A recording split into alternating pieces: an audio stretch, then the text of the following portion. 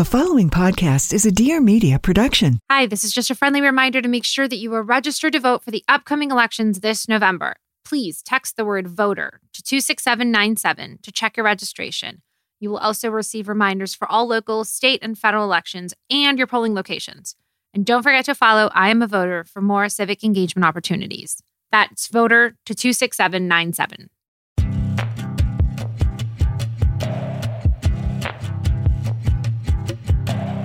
Hi, this is Deborah Messing. I'm an actress and social justice advocate. I am Mandana Dayani, creator and co-founder of the nonpartisan movement I Am a Voter.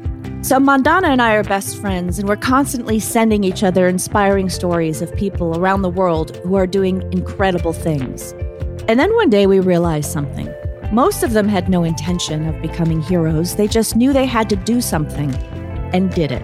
So after months and months of research into these accidental activists, we created our list of the 20 dissenters who blew us away.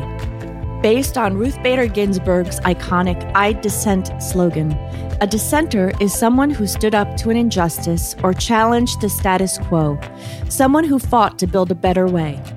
This week, we speak with the amazing Mark Bustos. Mark is a renowned international hairstylist with a huge roster of A-list clients. He also travels the world to provide free grooming services to the homeless and is the founder of the Be Awesome to Somebody movement, which is focused on spreading compassion. The images of Mark cutting hair on the streets have been covered by major media around the world.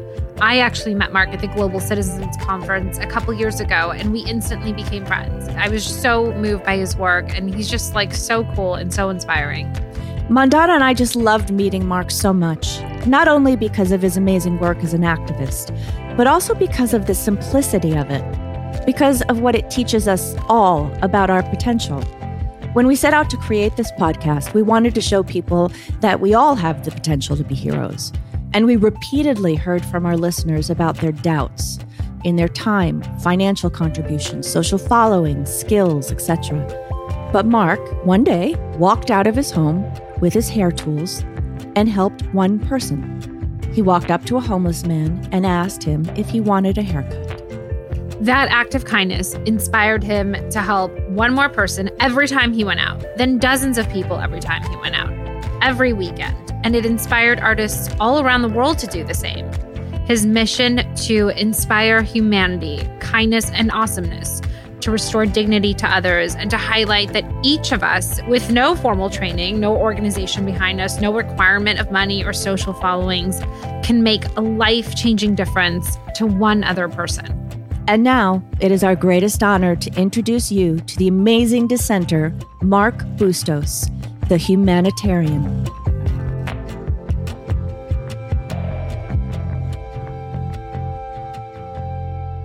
Hello, Mark. Hello. Welcome. Thank you. We kind of want to just dive in and get to know you and ask you all the tough questions. I'm just kidding. We have no tough questions. We're just like a couple of nerds who want to meet cool people. And we thought if we had a podcast, we could get people like you to hang out with us. So this was our trap to finally get you to hang out with me. So we usually like to kind of start at the beginning. Yeah. What was your childhood like? I grew up in a town called Nutley, New Jersey, not too far away from here, actually. And, I grew up in a middle-class family in a middle-class neighborhood as a middle child of three. Wow. Yeah. But yeah, it was probably like 90% Italians living there and 10% minority, and me being the minority. So it wasn't the easiest growing up in a town like that. But, I made it through, and I made a bunch of friends, and it was all good.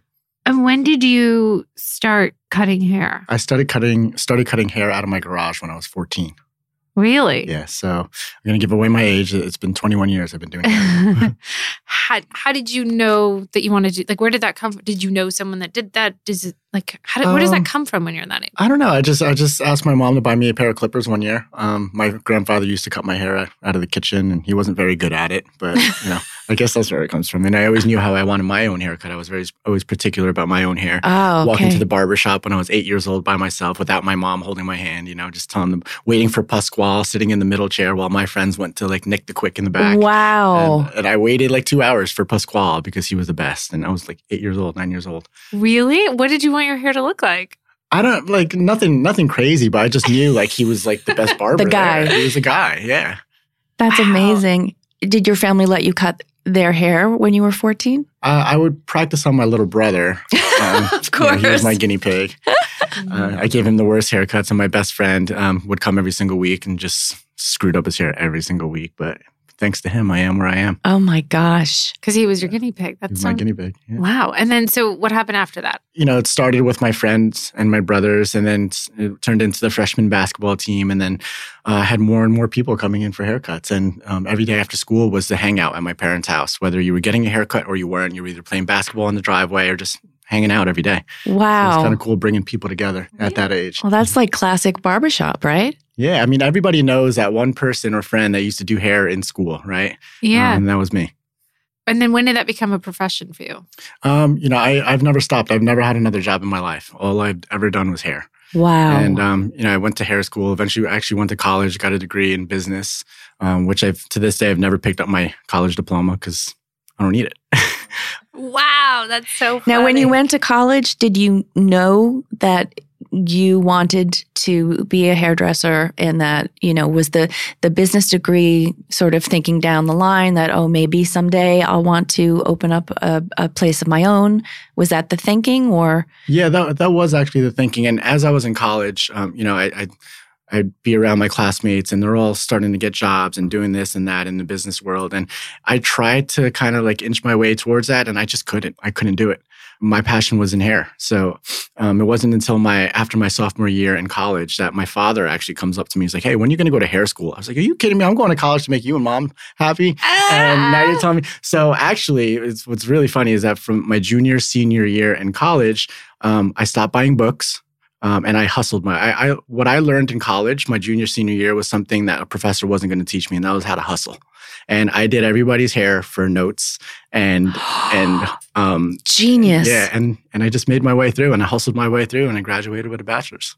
That's amazing. My God. So your parents are immigrants, right? Yeah. And so, mine are too. So you were probably raised like, well, you have to be a doctor or a lawyer exactly. or like, and that's probably why you went. Is that why you went to college? Yeah. It wasn't even a question. I wasn't going to be like, hey, mom and dad, can I go to hair school instead of, it was just like, go to college because that's what they want. Right. And then I guess, they would see me every single day in the garage doing hair and making a little bit of money. Even like I would do haircuts for like either $3 or chicken parm sandwiches from the very beginning. Oh my God. Chicken parm.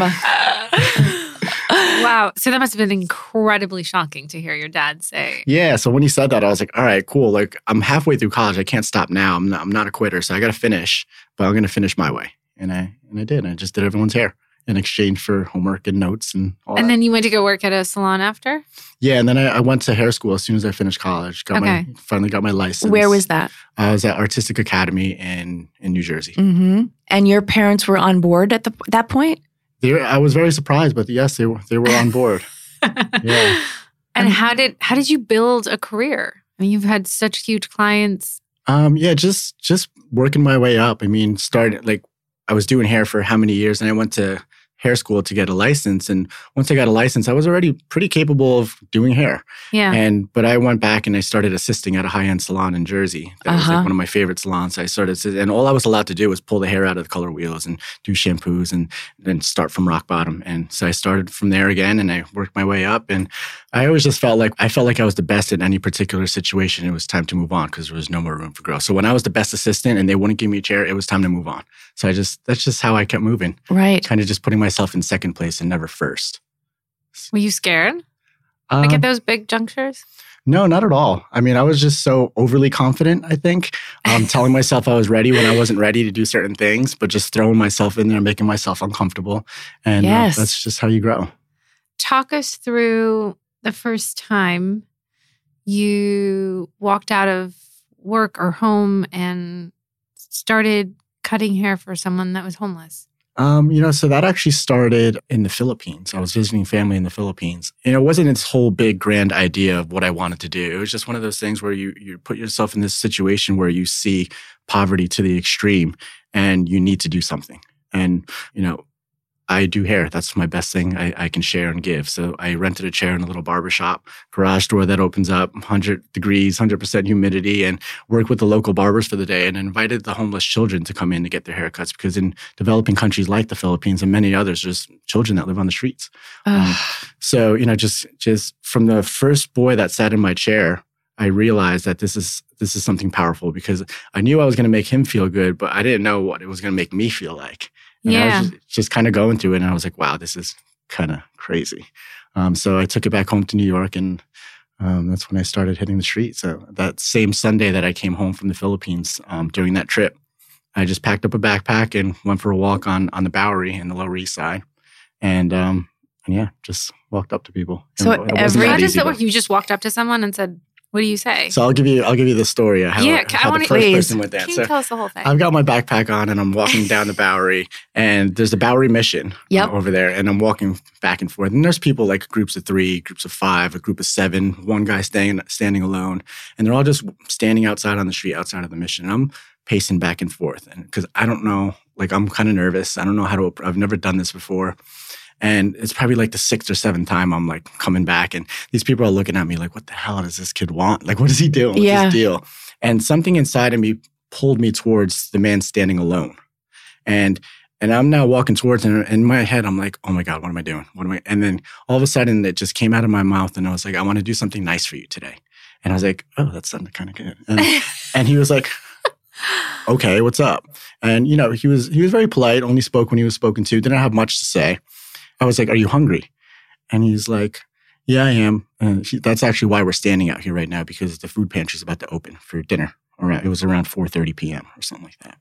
I was like, oh, well, do you like the food that they serve you here? And he's like, no. I was like, well, if you can pick anything you want to eat right now, what would you want? He was like, wait, what just happened? I just want chicken and rice. I was like, all right, cool. Let's go get some chicken and rice. And he's like, what's going on right now? And there's a lot of people out there on the streets that are hungry. And sometimes we think it's very polite or nice or amazing of us to just give them our scraps and leftovers. But, everybody knows what it's like to have a choice. If somebody gave me a half-eaten slice of pizza, would I really want that no matter what situation I was in? Right. So giving somebody a choice was pretty powerful, I think. So went to go buy him the chicken and rice. And then there was a cherry on top when I was just like, hey, by the way, this is what I do. This is what I have in my bag. Would you want a haircut? Because when you look good, you feel good. He was like, yeah, let's do it. So we walked over to the park on Christie Street, and just cut his hair right on the park bench. And he didn't speak much throughout the whole haircut. And at the end of the haircut, I handed him a mirror to show him what he looked like. And he looked in the mirror, and the first thing he said was, do you know anybody that's hiring? I want to get a job. And I was like, wait, what? And he repeated it, and he said it again. And to this day, this was back in I don't even know, 2012 or something. To this day, I've never seen him ever again, which I think is a good thing. Wow. And, I see a lot of people on the Bowery. I become friends. I know them by name on that street. And week after week, I was going back after that, asking anybody if they knew where Jamar Banks is, because that's his name, Jamar Banks. Does anybody know where he is? Even showed everybody pictures of what he looked like. Nobody's ever even seen him before. So I was like, kind of like an angel in disguise, this guy, And so that day after you cut his hair, and he asked about whether or not you knew if someone was hiring, or his last words to you.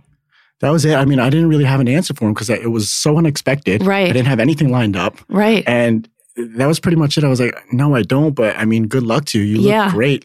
I think you can get a job anywhere you go with it looking the way you do. Yes, because the first impression is so powerful. Mm-hmm. Were there any other people standing around watching this happen and say, hey, can I have a haircut? Yeah, so that day, no. But any given moment when I go out on the streets and I cut someone's hair, it turns into like a party.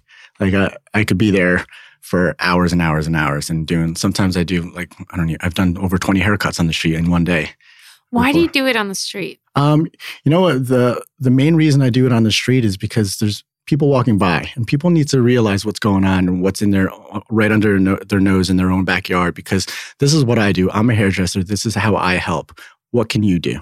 Yeah. And that's pretty much it. And I've captured a lot of really cool photographs with my buddy who sometimes comes out with me and captures photos with everybody just breaking their necks and staring at what's going on. And it could just be a split-second moment to kind of plant a seed of inspiration in someone's head for someone to just see what's going on and be like, I can do something too. Absolutely. We always find people have really good intentions, and there's so many people that want to do more, that want to give back, that want to become more active. And there's so many excuses and reasons that people make up to not start. And a lot of them, I think, are based on fear of rejection, fear of failure, fear of not knowing what to do, fear of doing the wrong thing, or it's not enough, or I don't have enough social media followers, whatever it is. And I think when we were talking about you, what we loved about your story is there was just none. You literally just walked out and were like, I'm going to do this today.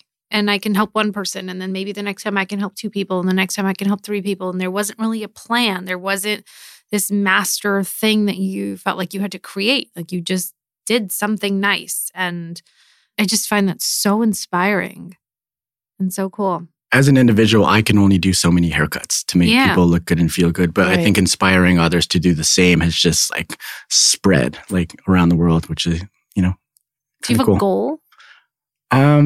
No, I mean, whenever people ask me what my goals are, what's next, I don't ever know. I kind of just do what I want to do.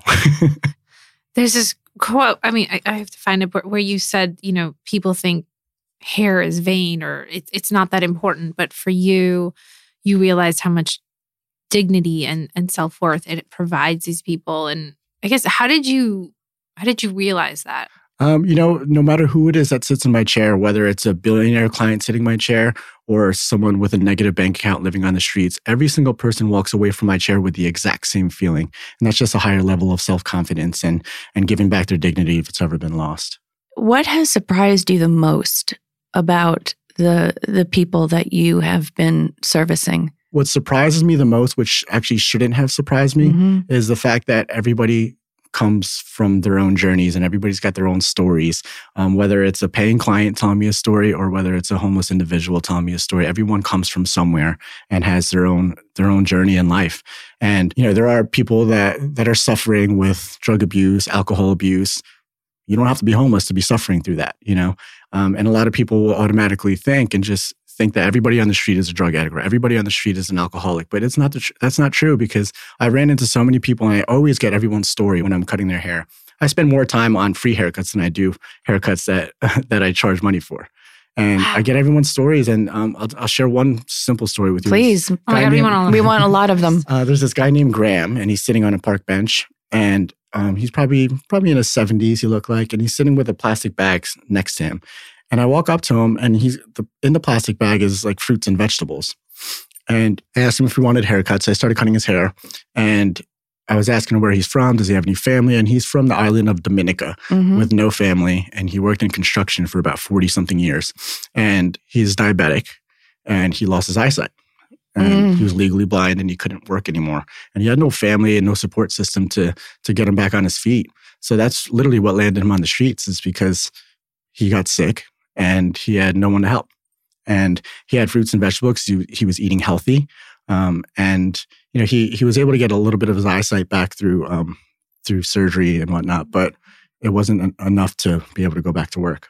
Wow. So stories like that just, make you think and wonder, like, that could be anybody, and I'm so lucky and blessed to have a support system and a family that will support me through anything I go through. Did you discover that you had preconceptions about the homeless prior to doing this? And then once working with the homeless, you realized, oh, wow, I had a very narrow view or a limited view of what a homeless person is like and what their stories are. Absolutely. Yeah, for sure. And, even with thinking people might be either drug addicts or alcoholics, and you also see people with mental illness on the streets. And again, you don't have to be homeless to have mental illness. And something inside of me just wanted to learn more. And I would put myself outside of my comfort zone and even feel like I'm putting myself in danger when I learned that I was not in danger. For example, a woman standing on the corner of 53rd and Park at St. Bart's Church, and she's just like yelling at the wall and just saying, F you, F that. And like everybody walking by, like, F you, F you. And I walk right up to her. I'm like, hey, how are you, sweetie? And she's like, how are you doing today? And snapped right out of it. But how many people actually talk to her and give her the time of day to even just let her know that she's human and she's there? And she snapped right out of it. Wow. So automatically we might, it's natural to be a little scared of a situation like that.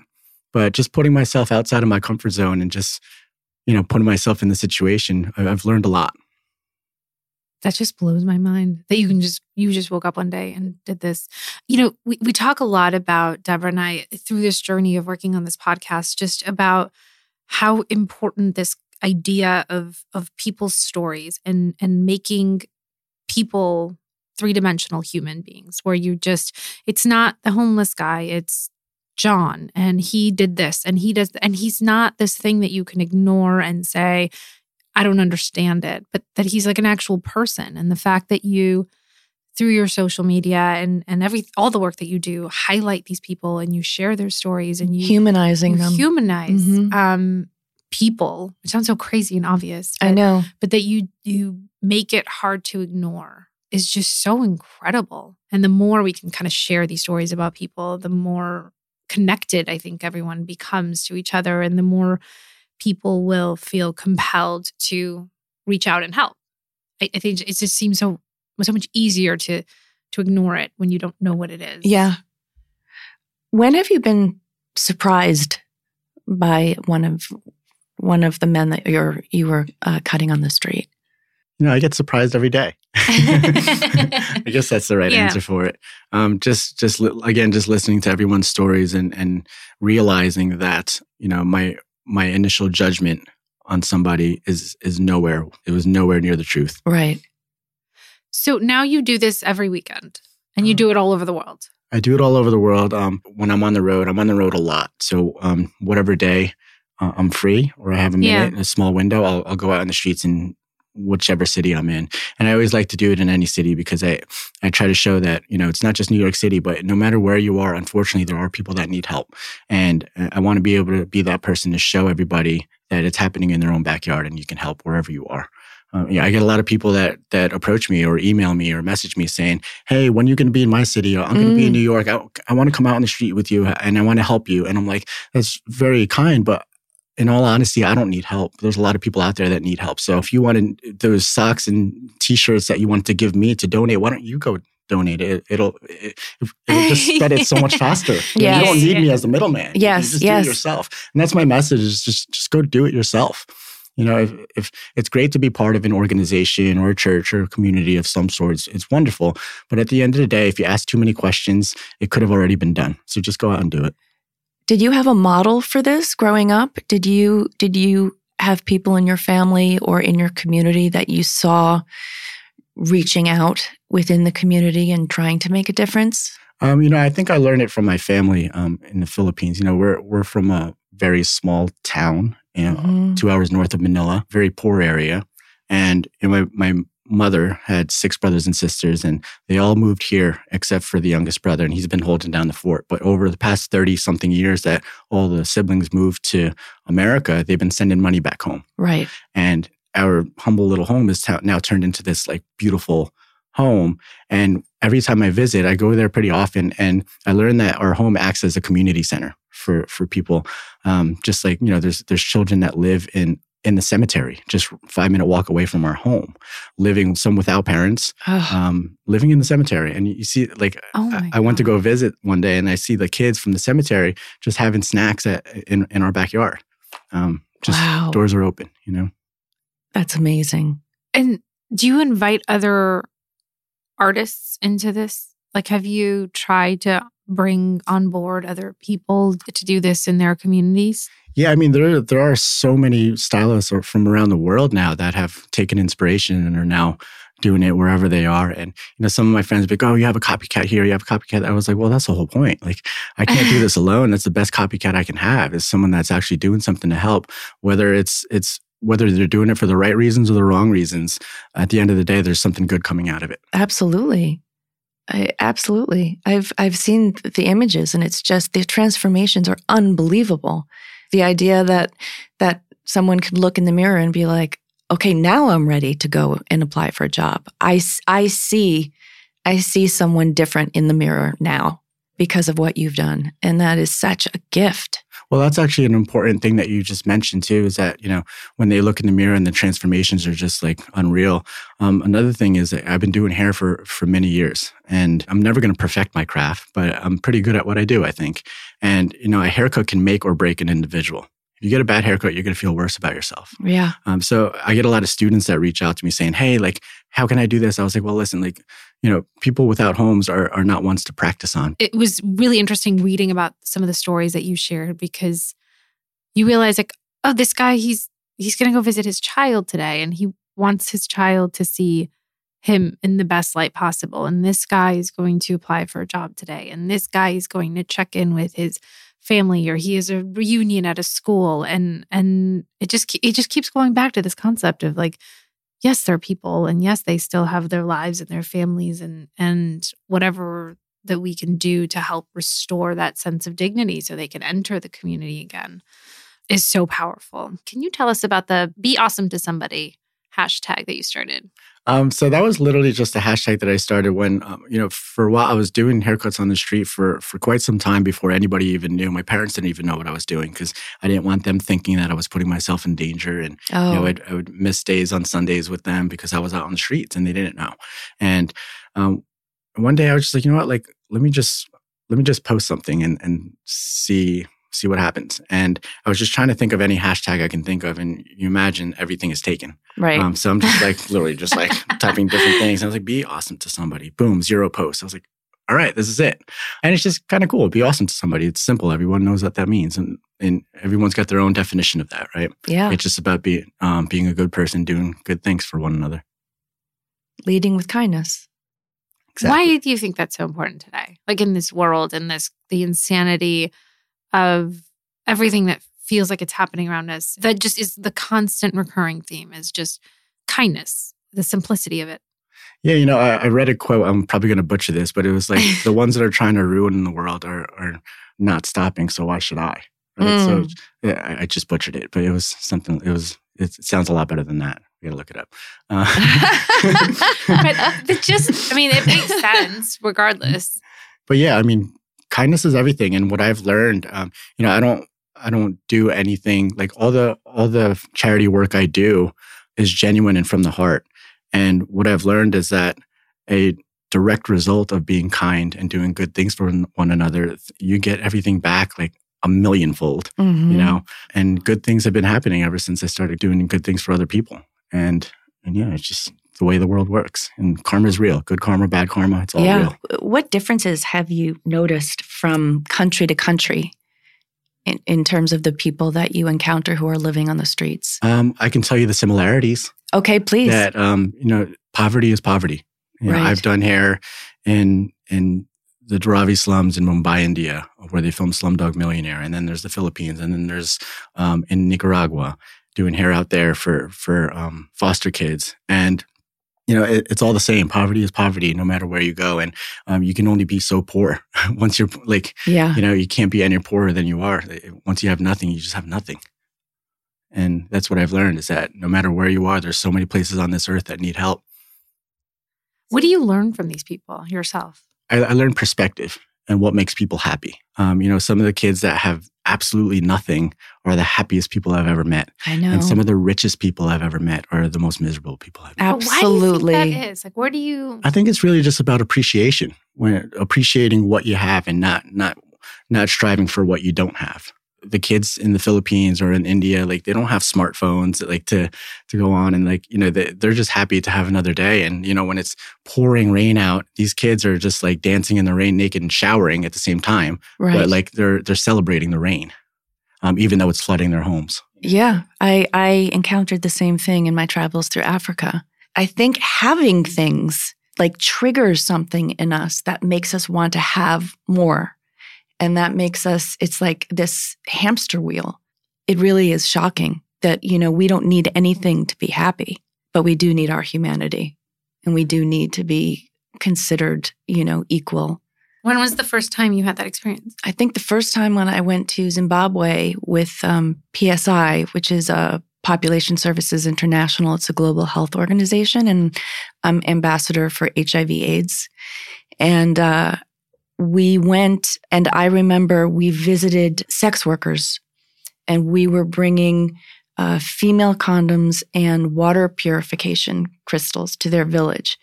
And these beautiful little boys were just running around and what we had learned from these women was that the only reason why they were doing sex work was because they had this dream of sending their children to school, which was $25 a year.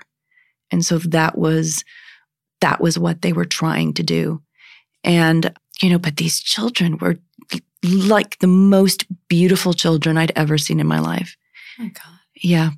You see, hearing stories like that, it's just like it blows our minds, but it's out there and more than we actually know, I was in Nicaragua doing the same, teaching hair at a beauty school for women transitioning out of prostitution, young girls, 16, 17 years old, and spent a few days there just doing hair cutting classes and hair classes for them so they can learn a real trade. And, That's amazing. Yeah. Yeah. And it was just incredible to hear their stories as well.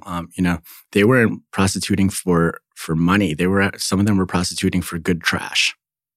So men would go out into the garbage dumps and find something that they can salvage and find anything that's worth gifting, I guess, right? Right. And they would go and give that to the girls so that they can go on and sell it.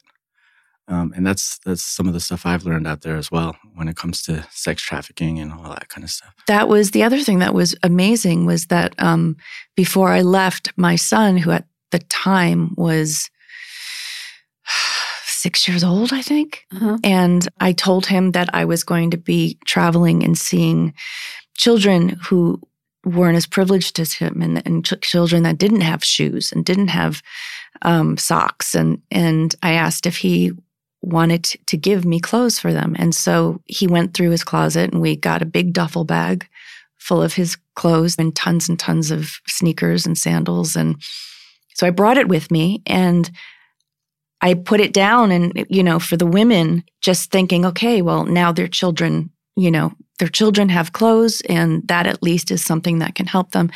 And the person I was traveling with said, this is for your children. And they said, oh no, we want to use this to start a business. Wow. And it's like, of course. It's like everybody wants agency. Everyone wants to be self-sufficient and, don't want to just be given things. They want to be able to do things for themselves and be proud. And I think what you do is extraordinary because it allows them to enter a new space with a sense of pride and confidence that they belong in this new space. And perhaps that will translate to them being given a chance that they would not have been given, but for what you had done for them. I love the way you put that because I'll have people like just small-minded people that will come up to me and say, well, if they have a nice haircut, how are they going to beg for money? Well, that's not the point. And exactly how you just said it is exactly the reason I do what I do. Did you ever think that your story would get this much attention? No, nationally? Not at all. I mean, it wasn't the point. Like, I wasn't doing any of it to achieve any of this stuff. But I think, doing good things will happen to you. What do your family think about it?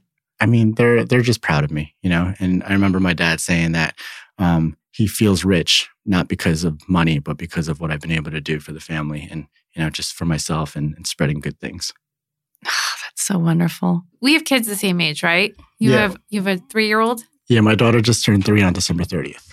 That's incredible. What is she doing now? I mean, what is she into? She's a little artist. When she was 2, she had her own solo art exhibition in Union Square, and she sold 32 out of 40 paintings, averaging about $1,500 a piece. What? Wait. Yeah. She did pretty well for herself, and she had her own segment on Good Morning America. She was mentioned on Live with Kelly and Ryan. She was on The Cut magazine, and like all these articles were written about her. It was kind of crazy. Oh my gosh. Well, obviously she's incredibly talented, but how did a 2-year-old get an exhibition? I think the most amazing thing about this is that like I was not involved with anything. And I think like if my name was attached to her story, people would be like, oh, the only reason is because of her dad.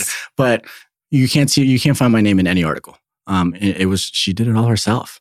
I think she was just like any kid. You give them crayons or a paintbrush, they're just going to mess around on it. Right. And her mother's friend was over and happened to be an artist and saw something there and petitioned her work to be put in a gallery, and it went through. Oh my and God. it was as easy as that, and the press came.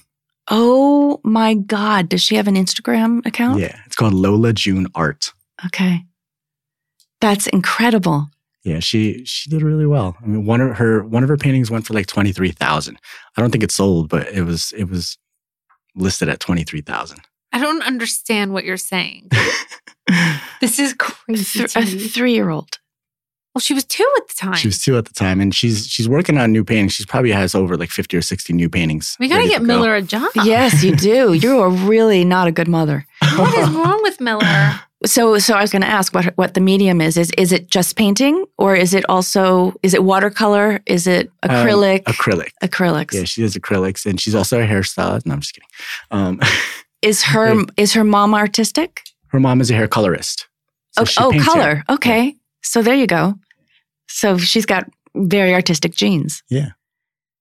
Is that insane for you? Like, that must be so surreal. Yeah, it's kind of crazy. And, I'm not going to force her to do anything. And like on any painting, she lasts maybe 10 minutes because, they don't have a long attention span. So it takes a while to get a whole collection of paintings out there because she's going to paint when she wants, or she'll stop when she wants. On the Good Morning America segment, actually, she was painting, and the guy, the correspondent, was like, "Oh, like, are you going to do this or that?" And she was like, "All done." And he was like, "All done. Okay, she's done." That's so hilarious. But that's and amazing. I mean, that's probably the most difficult part for any artist, is know when to stop, right? Yeah. And, people might think it's crazy. I mean, it's all abstract art, right? And you think about any artist out there, they're trying to channel the innocence of a child, and she's just a child. Maybe it'll last, maybe it won't. Maybe we'll have a good run with her. Maybe she'll continue it, but who knows? I mean, she's literally putting out work of a child, and that's what people are trying to channel these days, Well, who knows? She might be able to take care of you in your old age. I hope she can take care of me. Amazing. Mark, I'm so happy you did this. I'm so happy I sat next to you on that weird bus. I know, right? That was a weird bus. The whole thing was so weird.